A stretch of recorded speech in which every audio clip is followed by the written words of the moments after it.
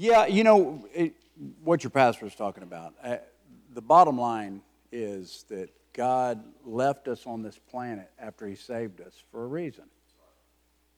Well, let me ask first of all, how many of you are saved? Jesus is your Savior. Put them up high. I know all of you weren't here yesterday. We learned this yesterday. You never do this. What does that mean even? I'm a halfway Christian? I mean, come on, somebody. No. We're happy about being a Christian, right? Yeah.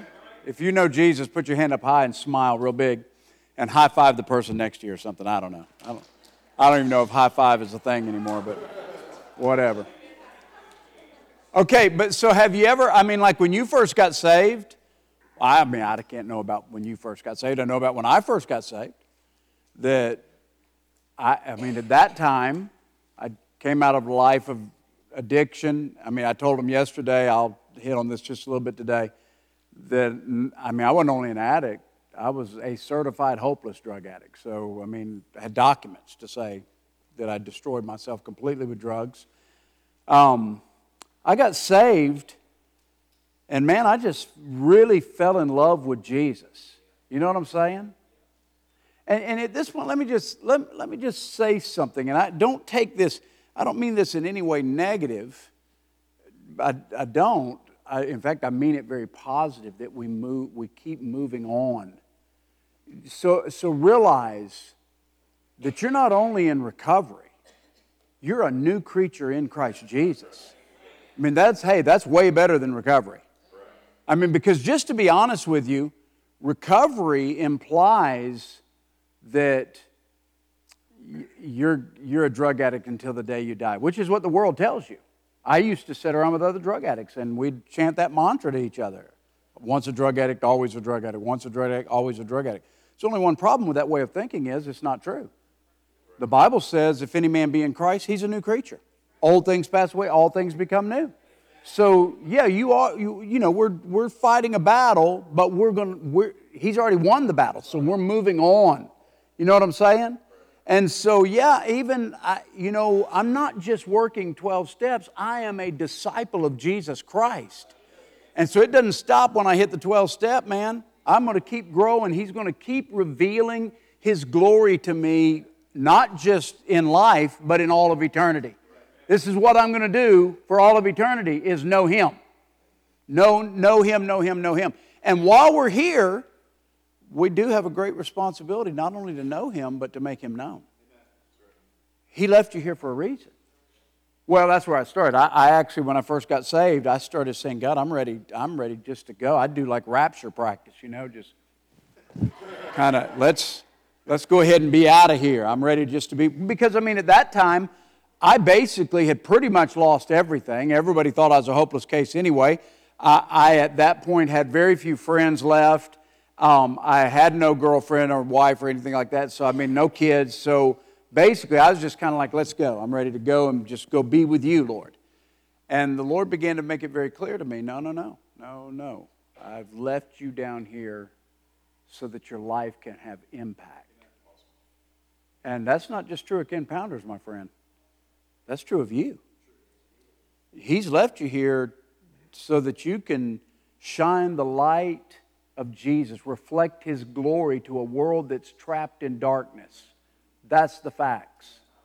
The world around you is trapped in darkness. There's kind of this weird thinking going around. It's pretty pervasive. That whatever truth you decide to be your truth is truth. That's just categorically false. You understand? That's just ignorance. I can say all I want to that 2 + 2 is 8. It's not true. There are certain things that are true and there are certain things that are false, and that's how it works in life. And so I can't just decide that my truth is truth. No. He is the truth. He's the way, the truth, and the life. No one comes to the Father except by Him. And so you and I have a responsibility to bring truth to a world that's trapped in lies. Yeah, we got to do it. You got to do it. Now, I see about half of you right now that are like, I just came to do the Sunday morning thing and go grab lunch somewhere. No, you can't. You cannot do that. You cannot say, Jesus is my Lord and Savior, and then say, I'm going to do life how I want to. No, that doesn't fit. That doesn't work. Jesus himself said, why do you call me Lord and don't do what I say? That's a very, very valid question. Why call me Lord? That means you're in charge. And so you and I are here for a reason. We're here so that our lives can have impact. Now, I'm going to do a little infomercial. Is that okay? I'm not selling anything, though, so don't worry. But I want to just show you a little bit of what we do. Because here's the thing. I have a ministry very similar to, what do y'all call it? MSP. Very similar to MSP, only we call ours OMA. It's Outreach Ministries of Alabama. It's primarily for men, although I do counsel and place women in programs around the country as well. But yeah, it's a residential discipleship training program for men. And but also I'm a missionary evangelist, and so we are involved in projects around the world, and most of those projects are ongoing projects. In other words, we do it every year, or in some cases even more than once a year. So I want to show you just a couple of things we're doing. Can we advance that slide? Yeah, so we just finished what we call the Christmas Suitcase Project. And these are actually some of our kids. And as you can see, they're pretty much adorable. Wouldn't you say? Aren't those adorable kids? But those kids are desperately needy. In fact, it's such a beautiful picture. The photo actually cleans those kids up extraordinarily, because I'm going to tell you, if you were there with them, they're dirty and they're grimy, and when they touch you, you can still feel it for a while. But they're so precious and so hungry. And basically what we do is we go into Central American countries. We go to the poorest of the poor. We take from here whatever churches and individuals give to us. We create gift bags. And we take about 500 gift bags into a country. And Friday, Saturday, Sunday, right before Christmas, we do Christmas party after Christmas party after Christmas party after Christmas party. And it's just an absolute blast. We do crafts with the kids. We tell the Christmas story. We, of course, present the gospel, lead kids to Christ. We do a piñata. Oh, man, we do other things. I can't even think of everything. And then the last thing is we give each kid a gift bag before they leave. And over and over and over again, what I heard in every community we went to this year was, if you guys had not come, these kids would have got nothing for Christmas. They would have got nothing. So, yeah, they're precious. Go ahead. This is one of the girls. I'm guessing she's probably 9 or 10 years old. We were in Yali. This is just a month ago. We were in Yali, Nicaragua. Yali is just it's way up in the mountains, desperately poor place. And we were in the poorest neighborhood in Yali. And so what we were actually meeting in, trying to get the size, maybe about a fourth of this room, maybe just a little bigger than that. But about, if you cube this up into 4 quadrants, their church was about the size of a fourth of this sanctuary. And we had well over 100 people in there. And it's just a shack, just to be honest. I'm going to tell you something. Where I keep my lawnmowers is way nicer than where these people meet for church. And so we had over 100 kids, plus adults, plus our team in there. So my photographer decided to position herself outside of the building so that as the kids got their gift bags, she could get pictures. And she caught a few pictures of this girl. She walked out the door. She's got her gift bag. And she opens her gift bag. And in her gift bag is probably a doll, a jump rope, some coloring books, some stickers, some candy. I mean, that's all stuff I would have went for first. But she opens her gift bag and went right to the bottom of it, pulled out a toothbrush and stuck it up in the air and hollered something. And my photographer asked an interpreter, what did she just say? And she said, I've never had one of these of my own before. I mean, I can't even believe it. It's just, I think I've got 5 or 6 toothbrushes in a drawer somewhere. They've never been opened yet. And this girl's never had a toothbrush of her own. So that's why we do this particular outreach, is to just bless these kids, but then also to give them an opportunity to receive the gospel. And we actually ministered this year to about 475 kids in Nicaragua, and over 200 of them made decisions for Christ. And I'm going to tell you, let me say something about that. I noticed one day, we were in one of the most difficult neighborhoods that we minister in. In fact, we have to warn our workers, these kids, they can hurt you. So be alert. Don't let them crawl on you, because, we literally, last year, I had a young girl, some boys had her in a chokehold, and she was turning blue before we got to her. So, these kids, they're rough, and so we were expecting the norm being really rough there, but actually I was blown away, because this year, the presence of God just descended on that party. And as the gospel was being shared, I looked at, I'm talking little kids that were riveted. They were lit. I had one of the guys that I trained here outside of Huntsville, Alabama, was with me down there, and he was sharing the gospel, and these kids were hanging on every word he said.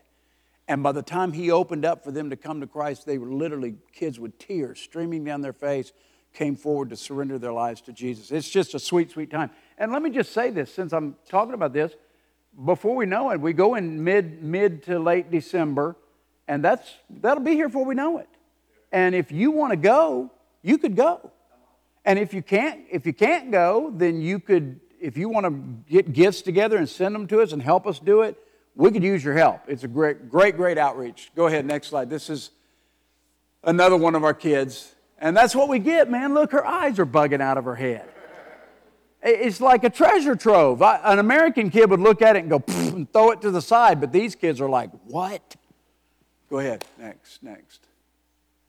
Okay, this is where I'm headed next, and this is kind of what I wanted to say to you.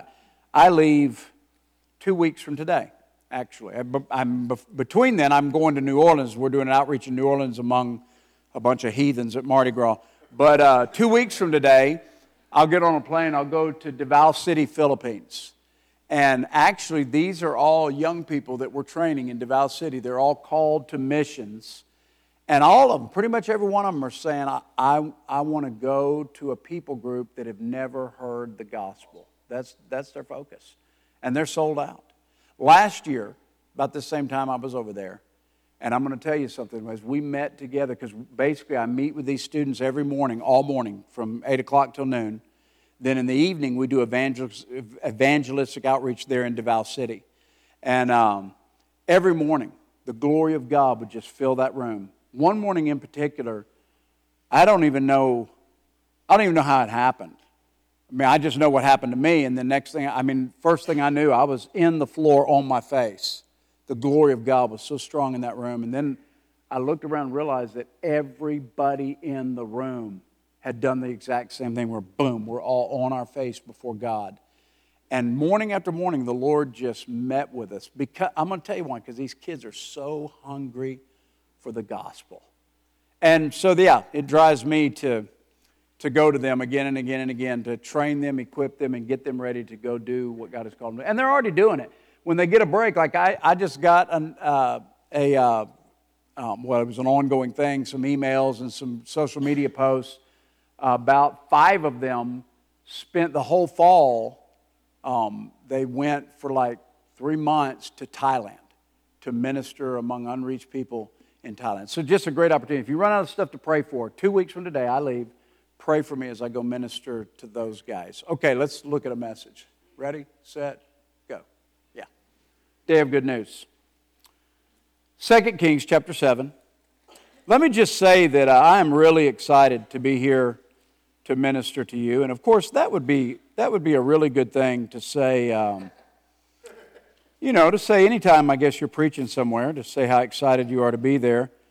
But I'm going to be honest with you, I am definitely more excited to be some places than others. Just to be honest with you, there's a lot of churches I minister in. They're good people. I love them. And why can't I find the passage? Hold on. It's like I'm just thumbing continue. There we go. They're good people. There's a lot of churches I'm in. They're great people, and I love them, and I know they love the Lord and all that kind of thing. But you know what? Just to be honest with you, those people are pretty much doing what they're going to do. Their life is in motion. They know what they're going to get up and go to work and come home and watch TV and, on Sunday break the routine and go to church and all that kind of thing. And that's about all they're going to do. But I have a keen sense when I minister here that they ain't no telling what you might do.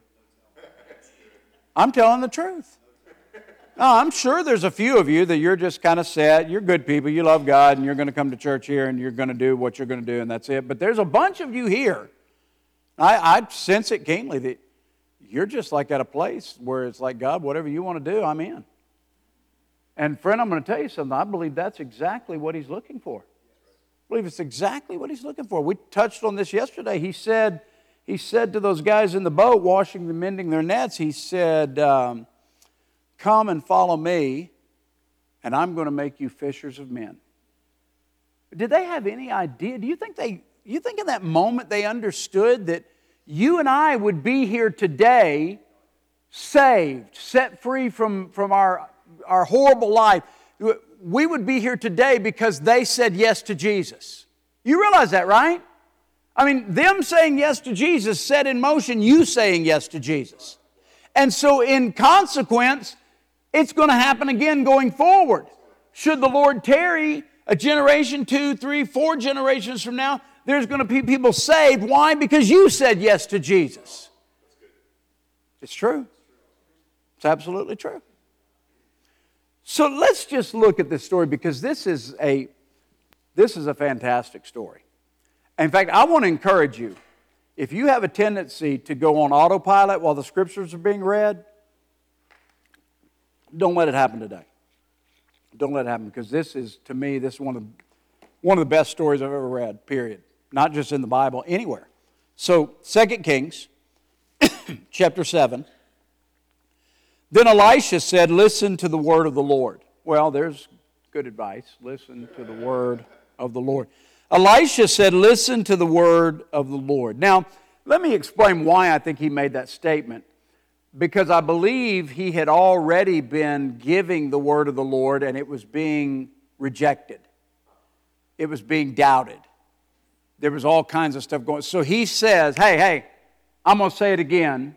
So listen up. Listen to the word of the Lord. Thus says the Lord, tomorrow about this time, a measure of fine flour will be sold for a shekel, and 2 measures of barley for a shekel in the gate of Samaria. Now, I read that to you, and unless you've read the chapter before, that means nothing to you. You go, okay, great, we can buy flour in the gate of the city for rock-bottom prices, so what? Well, because while he's saying this, things are absolutely out of control in Samaria. No. I mean things, probably everyone in this room could describe a time in your life when you had it bad. You ain't never had it that bad. In Samaria, there's famine and they're under siege. You know what it means to be under siege? It means an invading army has surrounded your city. Nobody can come or go. They're not letting any supplies to come in. You're in there slowly being starved to death. And Samaria is now at the breaking point. I mean, it is incredibly bad inside the city. To the point, remember he just said, tomorrow you can buy a measure of fine flour for a shekel and 2 measures of barley for a shekel in the gate of this city. Well, that's very difficult to believe because today, a donkey's head is selling for 80 shekels of silver. 80 shekels, a donkey's head. What do you do with a donkey's head? I mean, do you throw it in the crock pot with some potatoes and carrots? I mean, what do you do with a donkey's head? I doubt any of you on your menu for lunch today is a donkey's head. No, but they're eating donkey's heads for 80 shekels. That's a fortune. A fortune. And he goes on to say that about a pint of dove's dung is selling for 5 shekels. 5 times what a measure of flour is going to be selling for tomorrow. Dove's dung. Let me translate that for you. That's dove poop. Again, what do you do with dove's poop? I mean, what do you make soup? I mean, I don't know. I'm just telling you, things are extremely bad in Samaria. And listen, this is not funny. It gets worse than that they're actually eating each other to the point that they're eating their own children inside of the city. The king becomes livid.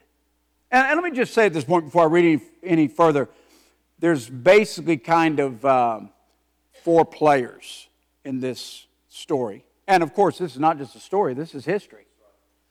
There is the prophet, Elisha, and he's prophesying what God's about to do. There is the king. He's responsible for what's going on in the city. There is his royal officer or his chamberlain, his right-hand man. He's involved in the story. And then there's 4 lepers, not leopards, not cats with spots, lepers, men who have a disease called leprosy.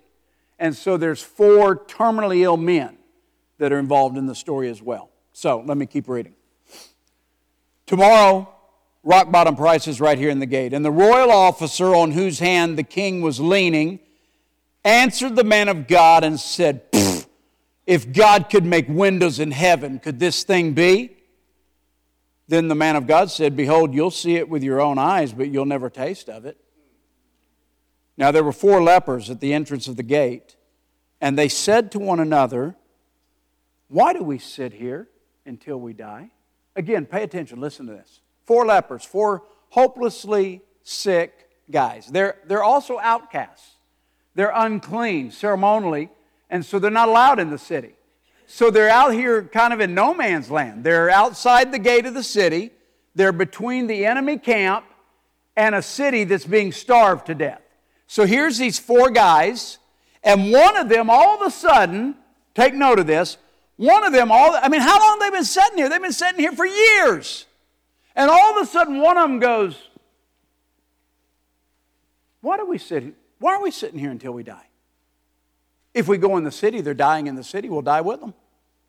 If we sit here, we know the outcome, we're going to die. That's all we're doing is sitting here dying.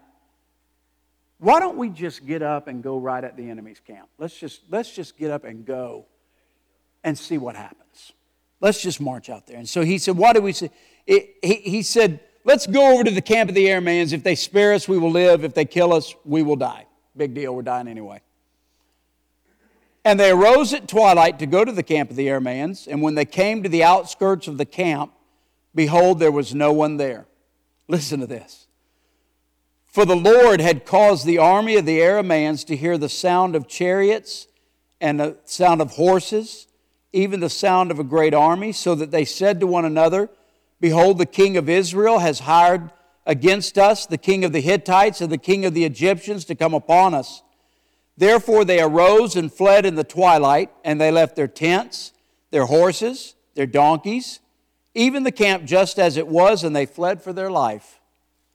When these lepers came to the outskirts of the camp, they entered one tent and ate and drank and carried from their silver and gold and clothes, went and hid them.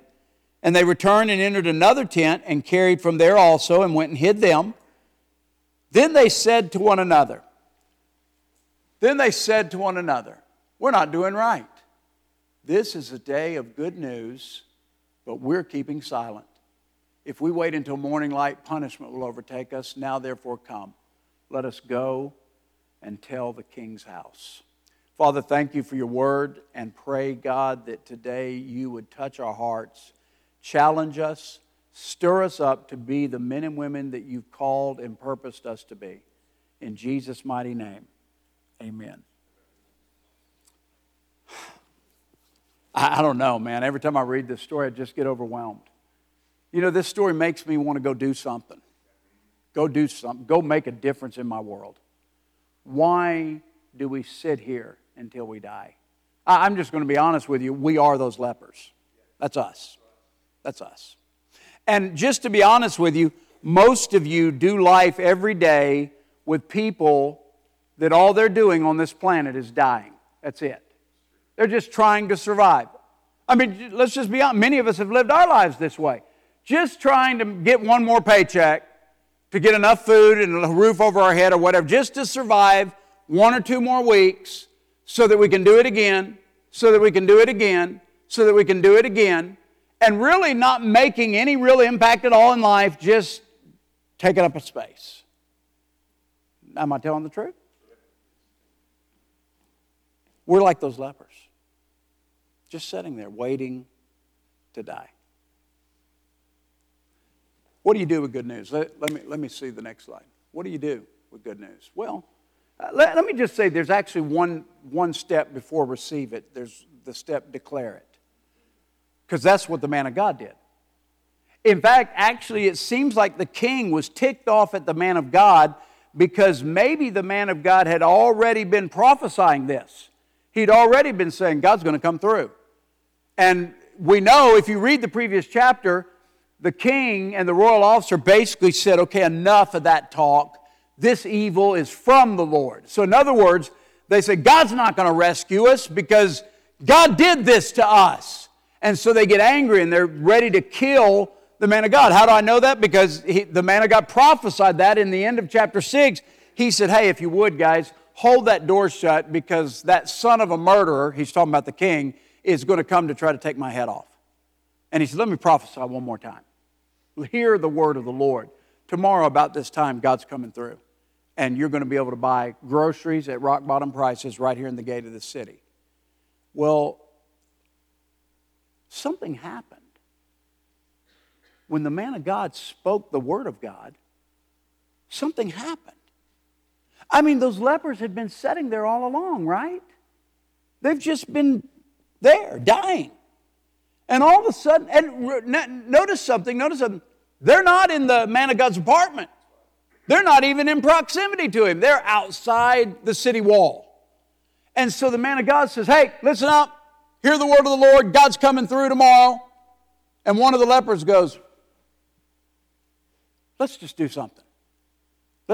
Let's take action. Let's make a move here. Oh, what happened? Well, let me tell you what happened. The Word of God is powerful. The Bible says the Word of God is living and active and sharper than any two-edged sword, that it pierces even to things we can't understand. It pierces even unto the division of the soul and the spirit. I can't even hardly grasp the whole thing of what's the difference between the soul and the spirit. No, it says the Word of God cuts even to that. He said the Word of God is living and powerful. Yeah, it's absolutely powerful. I know from experience it's powerful. I've already told most of you my story, but let me go ahead and next slide. Let me just talk just a little bit about 36 years ago. I was a hopeless drug addict. My life was out of control. My parents paid buku money to find out that I'd never amount to anything, and they're probably already thinking that anyway. And that's where my life was at. But you know what I shared with the group yesterday? That God began to send some witnesses into my life. And you know what those witnesses did? They brought the word of the Lord to me. Because I had plenty of word from the devil.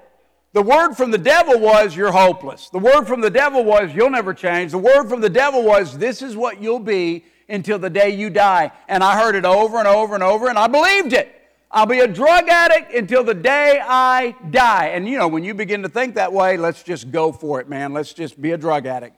And so that's where my life was at. But God began to send witnesses into my life that brought to me the word of the Lord. You know, there's a verse of Scripture that says this. Listen, it says, faith comes by hearing, and hearing, it's often translated hearing by the word of God. But actually, the literal translation is faith comes by hearing, and hearing by the word concerning Christ. Faith comes by hearing, and hearing by the word concerning Christ.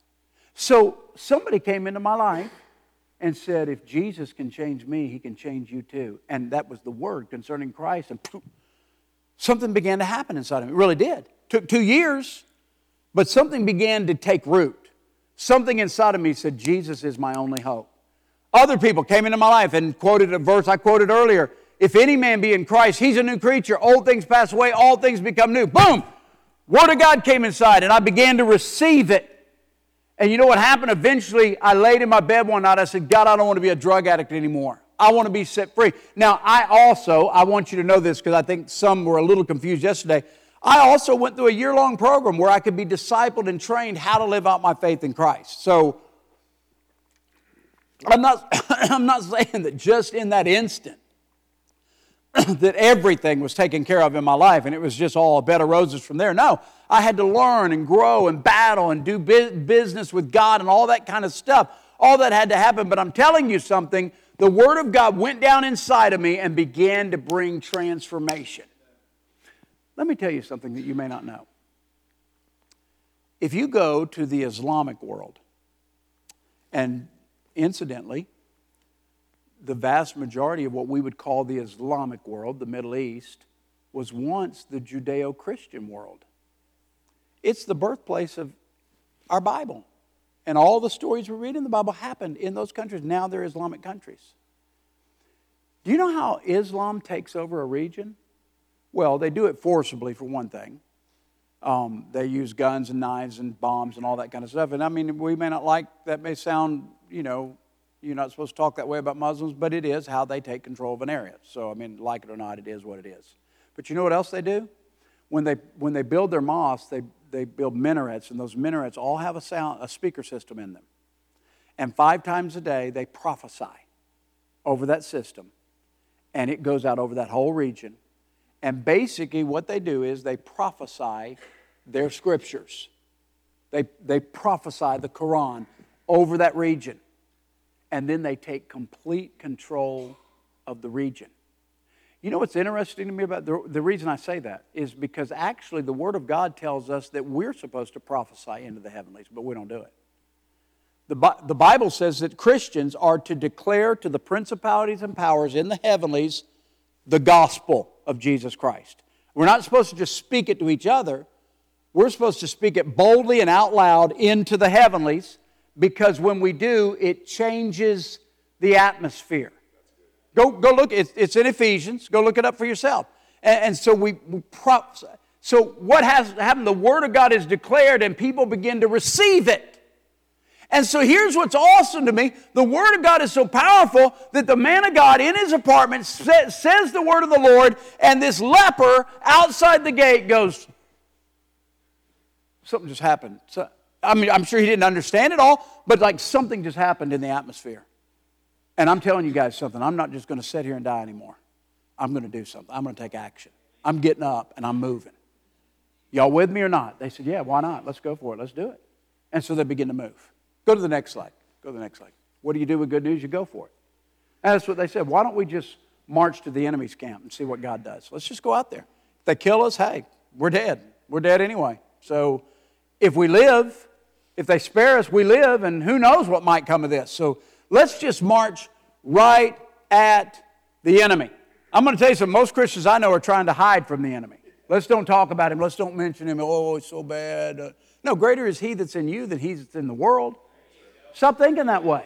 That you got to be beat down and you can barely make it and all that kind of. Why are you going to barely make it? The King of all the earth has saved you. He's caused His Spirit to indwell you. Incidentally, that's the same Spirit that raised Christ from the grave is in you. How many of you are saved? Don't give me, I don't want no halfway saved. Yeah, then the same, He wants His Spirit to flow out of you. Same Spirit that raised Christ from the dead. So what do? What do you do with good news? You just go for it, man. You act on it. You do something. Didn't the Bible say, I believe the Bible says He's not looking for hearers of the Word. He wants doers of the Word. In fact, one of the best definitions I've ever heard of faith is hearing God's voice, hearing God's Word, and implementing it. Hearing God's Word and doing it. Hearing God's Word and putting it into practice. That's what faith is all about. It's me taking the Word of God and then walking out those doors and living it out on a daily basis. That's what He's called us to. That's what He's called us to. So let me give you a picture. Go ahead. Next slide. Oh, dude, man, that is so fun. Look at that. Do you see the little guy up there? You don't see him? No, right there. Right there. He's skiing down it. Shut up, man. What? What? I mean, why in the world did anybody say, hey, let me rent a helicopter, drop me on top of this sheer cliff, and I'm going to ski down it? But I'm going to tell you, man, there's something about that I'm just like, dude, that is just go for it, man. Go for it. Let's just see what happens. Well, I show you that picture because quite a few years ago now, as a number of years ago when we were living in North Carolina, actually where we lived in North Carolina, it was just about an hour drive up into the high country in the mountains, the Blue Ridge Mountains of North Carolina. And during the winter, I mean, down where we lived, you know, you get some snow, but probably a little more than here, but you don't get a lot of snow where I was at in North Carolina. But all you got to do is drive to the high country, and it's all the ski resorts are up there. They got snow. And so, like one day, I decided to load up two of my kids, my youngest daughter and my oldest son, who at that time were probably about 5 years old and 9 years old, something like that. And so I had said, I'm going to take you snow tubing.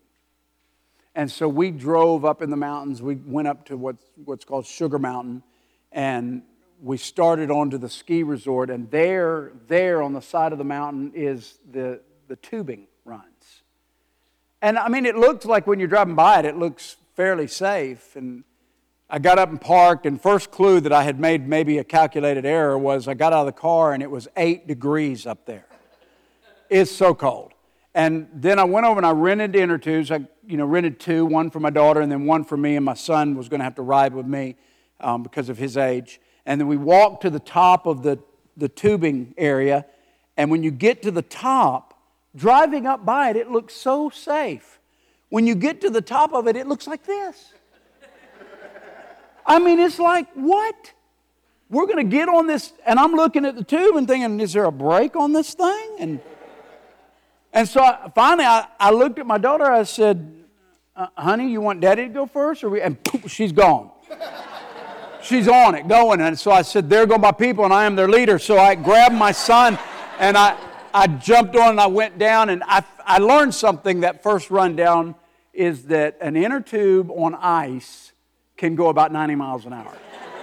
And so I'm thinking going down, how do you stop this thing? And then I realized when I was about halfway down that you stop because they built a mountain of ice cubes at the bottom of the thing, so you crash into the ice cubes. That's how you stop.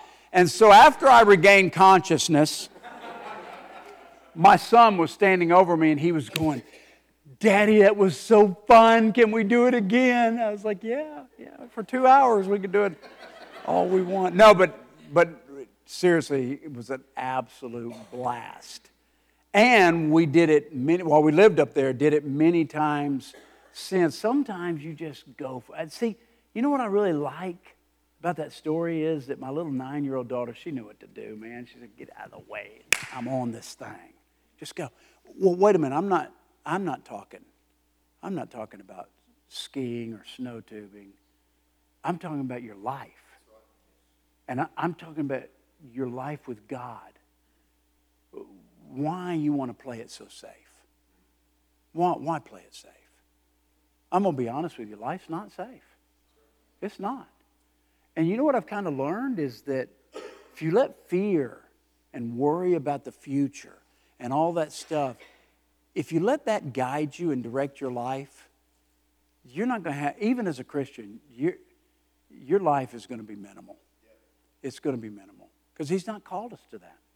I have people all the time because of the places I go and the things that I do.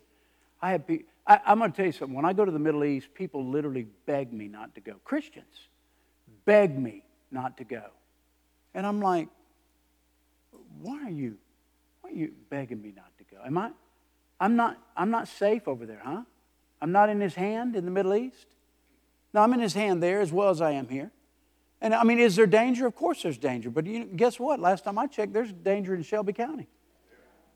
So why am I going to live my life I can't, I won't. No.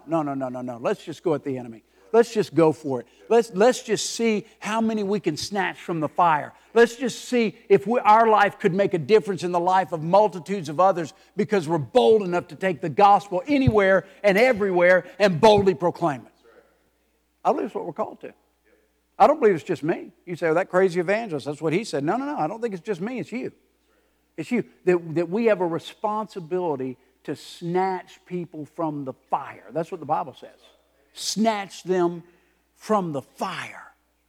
I said yesterday, very soon we're going to all stand before God. There's going to be a great gathering where there's a multitude nobody can count from every nation, tongue, tribe, people under heaven. We're going to be there, and we're going to be in the midst of the crowd with our little palm branches, praising God. And I'm going to just tell you something. I don't want to stand there on that day alone. I want a multitude with me that I influence them for the kingdom. I'm going to tell you guys something. Some of you experienced, some of you hadn't.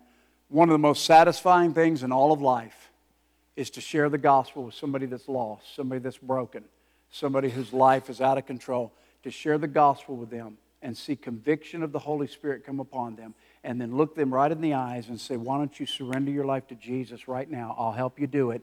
Take them by the hands, pray, see them get saved, and then watch them grow up in Jesus. Help them grow up in Jesus. I'm going to tell you something. I don't know there's anything more satisfying than that. I've got friends today that are in ministry. Some of them very successful ministry. I led them to the Lord, and I discipled them. And today, God's using their life. They were drug addicts. But by God's grace, I was able to help snatch them from the fire. Listen, that's not just for me. That's for you too. It's for you too. Go ahead. Next slide. What do? You enjoy it. Did you notice what happened? They said, let's just go for it, man. Let's just go at the enemy's camp. They went out there and there was no one home. No one. What? The whole army's gone. Why? Because God, the Lord, made them hear a sound that wasn't even there. It was 4 little broken down lepers walking out there, and they heard the sound of not one but 3 armies. That's what they said. The king of Israel has hired the kings of the Hittites and of the Egyptians. They brought their armies and they're coming against us. Let's get out of here. Ah! That's what they did, literally. They went crazy and ran into the wilderness. Listen, it says they didn't even take their horses. Friend, I'm going to tell you something. I would at least untied a horse and jumped on him. You know, I mean, how hard is that? Just go out there, untie him, and gallop off in. No. They didn't do nothing. They jumped up and said, oh! Out into the wilderness. And these guys came walking into the camp. And remember, they're hungry. They're about half naked. Their life's a mess. And they walked into the camp, and there's ribeyes on the grill and sweet tea in the pitcher. Yeah, there is. And after they ate enough, they go into a tent, and they're like, whoa, there's designer suits hanging in the closet. They're putting on new clothes, and they're finding silver and gold, and they're stuffing pockets, and they're coming out and showing each other how good they look, and all that kind of thing. And they said, hey, there's more. So they go hide that in the ground, and they go get more. What are they doing? Well, they're enjoying it. What do you do with good news? You enjoy it.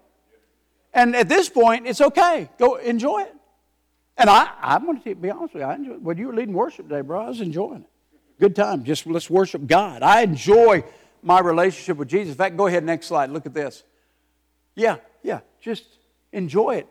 Let me tell you something. I had the privilege of ministering extensively in Russia not long after the fall of after the Soviet Union began to completely fall apart. And I'm going to every time I drink that, I get choked. Everybody, turn to your neighbor and tell them how much you love them and how good looking they are. Go ahead, do it.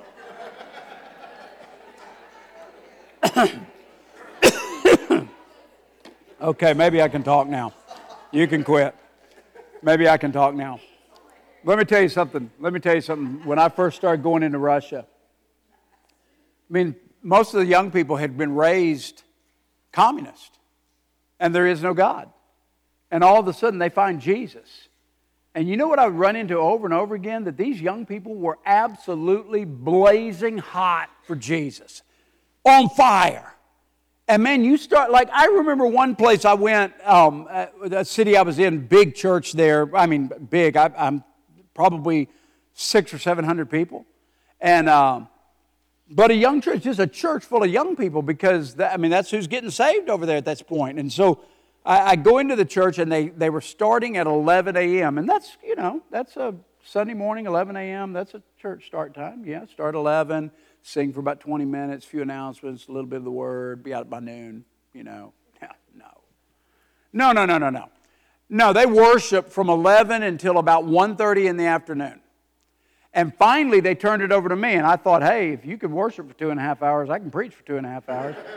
But actually, I didn't only preach for about an hour and a half. I think about 3 o'clock, I concluded my message, and I said, how many of you want prayer? And the whole church ran forward. Everybody in the whole church wanted prayer. I don't know if you've ever prayed for 600 people, but that takes a while. I mean, even if you're just going, bless him, Lord, bless him, Lord, bless him, Lord, it takes a long time to pray for 600 people. And so I'm praying for these people. The pastor there was a friend of mine, and pretty soon he's like right behind me, and because I'm praying for folks, and he's like in my ear, and he said, Brother Ken, come on, let's go. I said, let's go? What are you talking about? Let's go. There's like hundreds of people that want prayer. He said, oh, come on, man, they always want prayer. He said, let's go have lunch. It's like, you kidding me? But I mean, that's the way it works. He said, no, you'll be here all night praying for these people. Let's go have lunch. And so I saw a hunger in them. I remember one time we met in the evening for prayer. And, I think again, maybe it was 6 in the evening. Me and the pastor left at midnight. And these people were still praying like wild Indians. I mean, they're just going for it, crazy, just praying. And it wasn't even, I don't think it was an all-night prayer meeting. I think we're going to pray all night. Does that make sense? It wasn't like, hey, okay, we're going to structure this thing so that we can all somehow stay awake all night long. No. They just wasn't quitting. That's what it amounted to, wasn't quitting. What am I saying? I'm saying that it's okay. Enjoy it. Enjoy it. Enjoy worshiping Him. Enjoy living for Him. Enjoy declaring Him to people you know. Enjoy Him using your life for His glory. Enjoy all of that stuff. But we don't end there. Look at the next one. What do you do with good news? You give it away. You give it away. Notice what they said? They're like having a good time, new clothes, gold, silver, ribeye, sweet tea, all that. And finally one of them said, hey, guys, whoa, hold everything. We're not doing the right thing here. This is a day of good news, and we're keeping silent.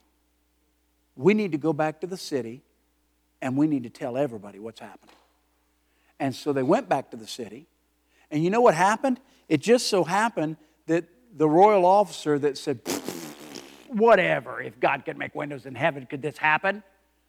And the man of God looked at him and said, okay, Mr. Smarty Pants, you're going to see it with your eyes, but you're not going to taste of it. Do you know what happened? He's the one that opened the gate, and the people trampled him to death going to get the food. I know it's sad, but the bottom line is that's what a smarty pants attitude will get you. In fact, go ahead, next slide. Let me just look at this. What about people of good news? Well, the prophet declared the good news. I left out the king. Let's just say that the king failed to believe the good news. And his chamberlain, his right-hand man, mocked the good news. But the lepers acted on the good news. We're actually going to stop there. We won't do the rest of this presentation. But the lepers acted on the good news. Have you ever thought about this? There's a book in your Bible called Acts. You ever seen that? Acts. Do you know why it's called Acts? Because somebody acted. I don't mean they're in a play or a movie. I mean somebody took action. And literally, it's called the Acts of the Apostles. It's literally the acts of the Holy Spirit in the apostles and the early church. But somebody acted. The Holy Spirit moved with power on them, and they went out into their world, and they represented Christ, and they made a difference. And let me just tell you that just because the book of Acts is finished in your Bible doesn't mean the book of Acts is finished. It's not, because you're still acting. You're still doing something with what God has called you to do. The Bible says, or rather Paul made the statement in the Bible, in the Word of God, that we are ambassadors for Christ Who can tell me what is an ambassador? A representative. Very good. Basically, if Russia wants to know what the U.S. government is thinking, the first step is not, Vladimir Putin or whatever his name is doesn't call up Donald Trump first thing. That's not what happens. The very first thing is they contact, the ambassador that's located right there because he represents the U.S. in a foreign country. So the first step is, let's find out what is the ambassador saying. What is he thinking? Well, friend, I'm going to tell you something. Once we come to know Jesus, you and I represent heaven on planet Earth. We represent the throne room in hostile territory. And when the world needs to know what is God thinking, what does the Word of God say, what is heaven like, for the most part, they're not going to the Bible or to church. They're going to see you out there in society who profess to know Christ. They're going to want to see what is heaven like based on your life. Your life. So we're called to take action. We're called to make a difference in our world. We're called to be ambassadors for Christ. You know what Paul said? He said, we are ambassadors for Christ. It is as though God were begging you through us, be reconciled to God. Let me say that again. Paul said, we are ambassadors for Christ. We represent Christ. And it's as though God is begging you through us, be reconciled to God. Well, that gives me a real big hint about what I'm supposed to be doing.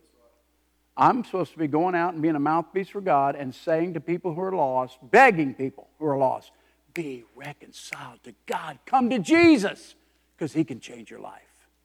Let's bow our heads together. Every head bowed, please.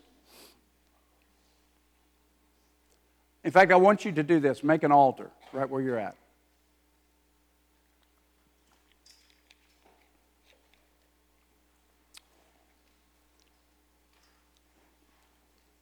Just get still for a moment and let me speak to your heart.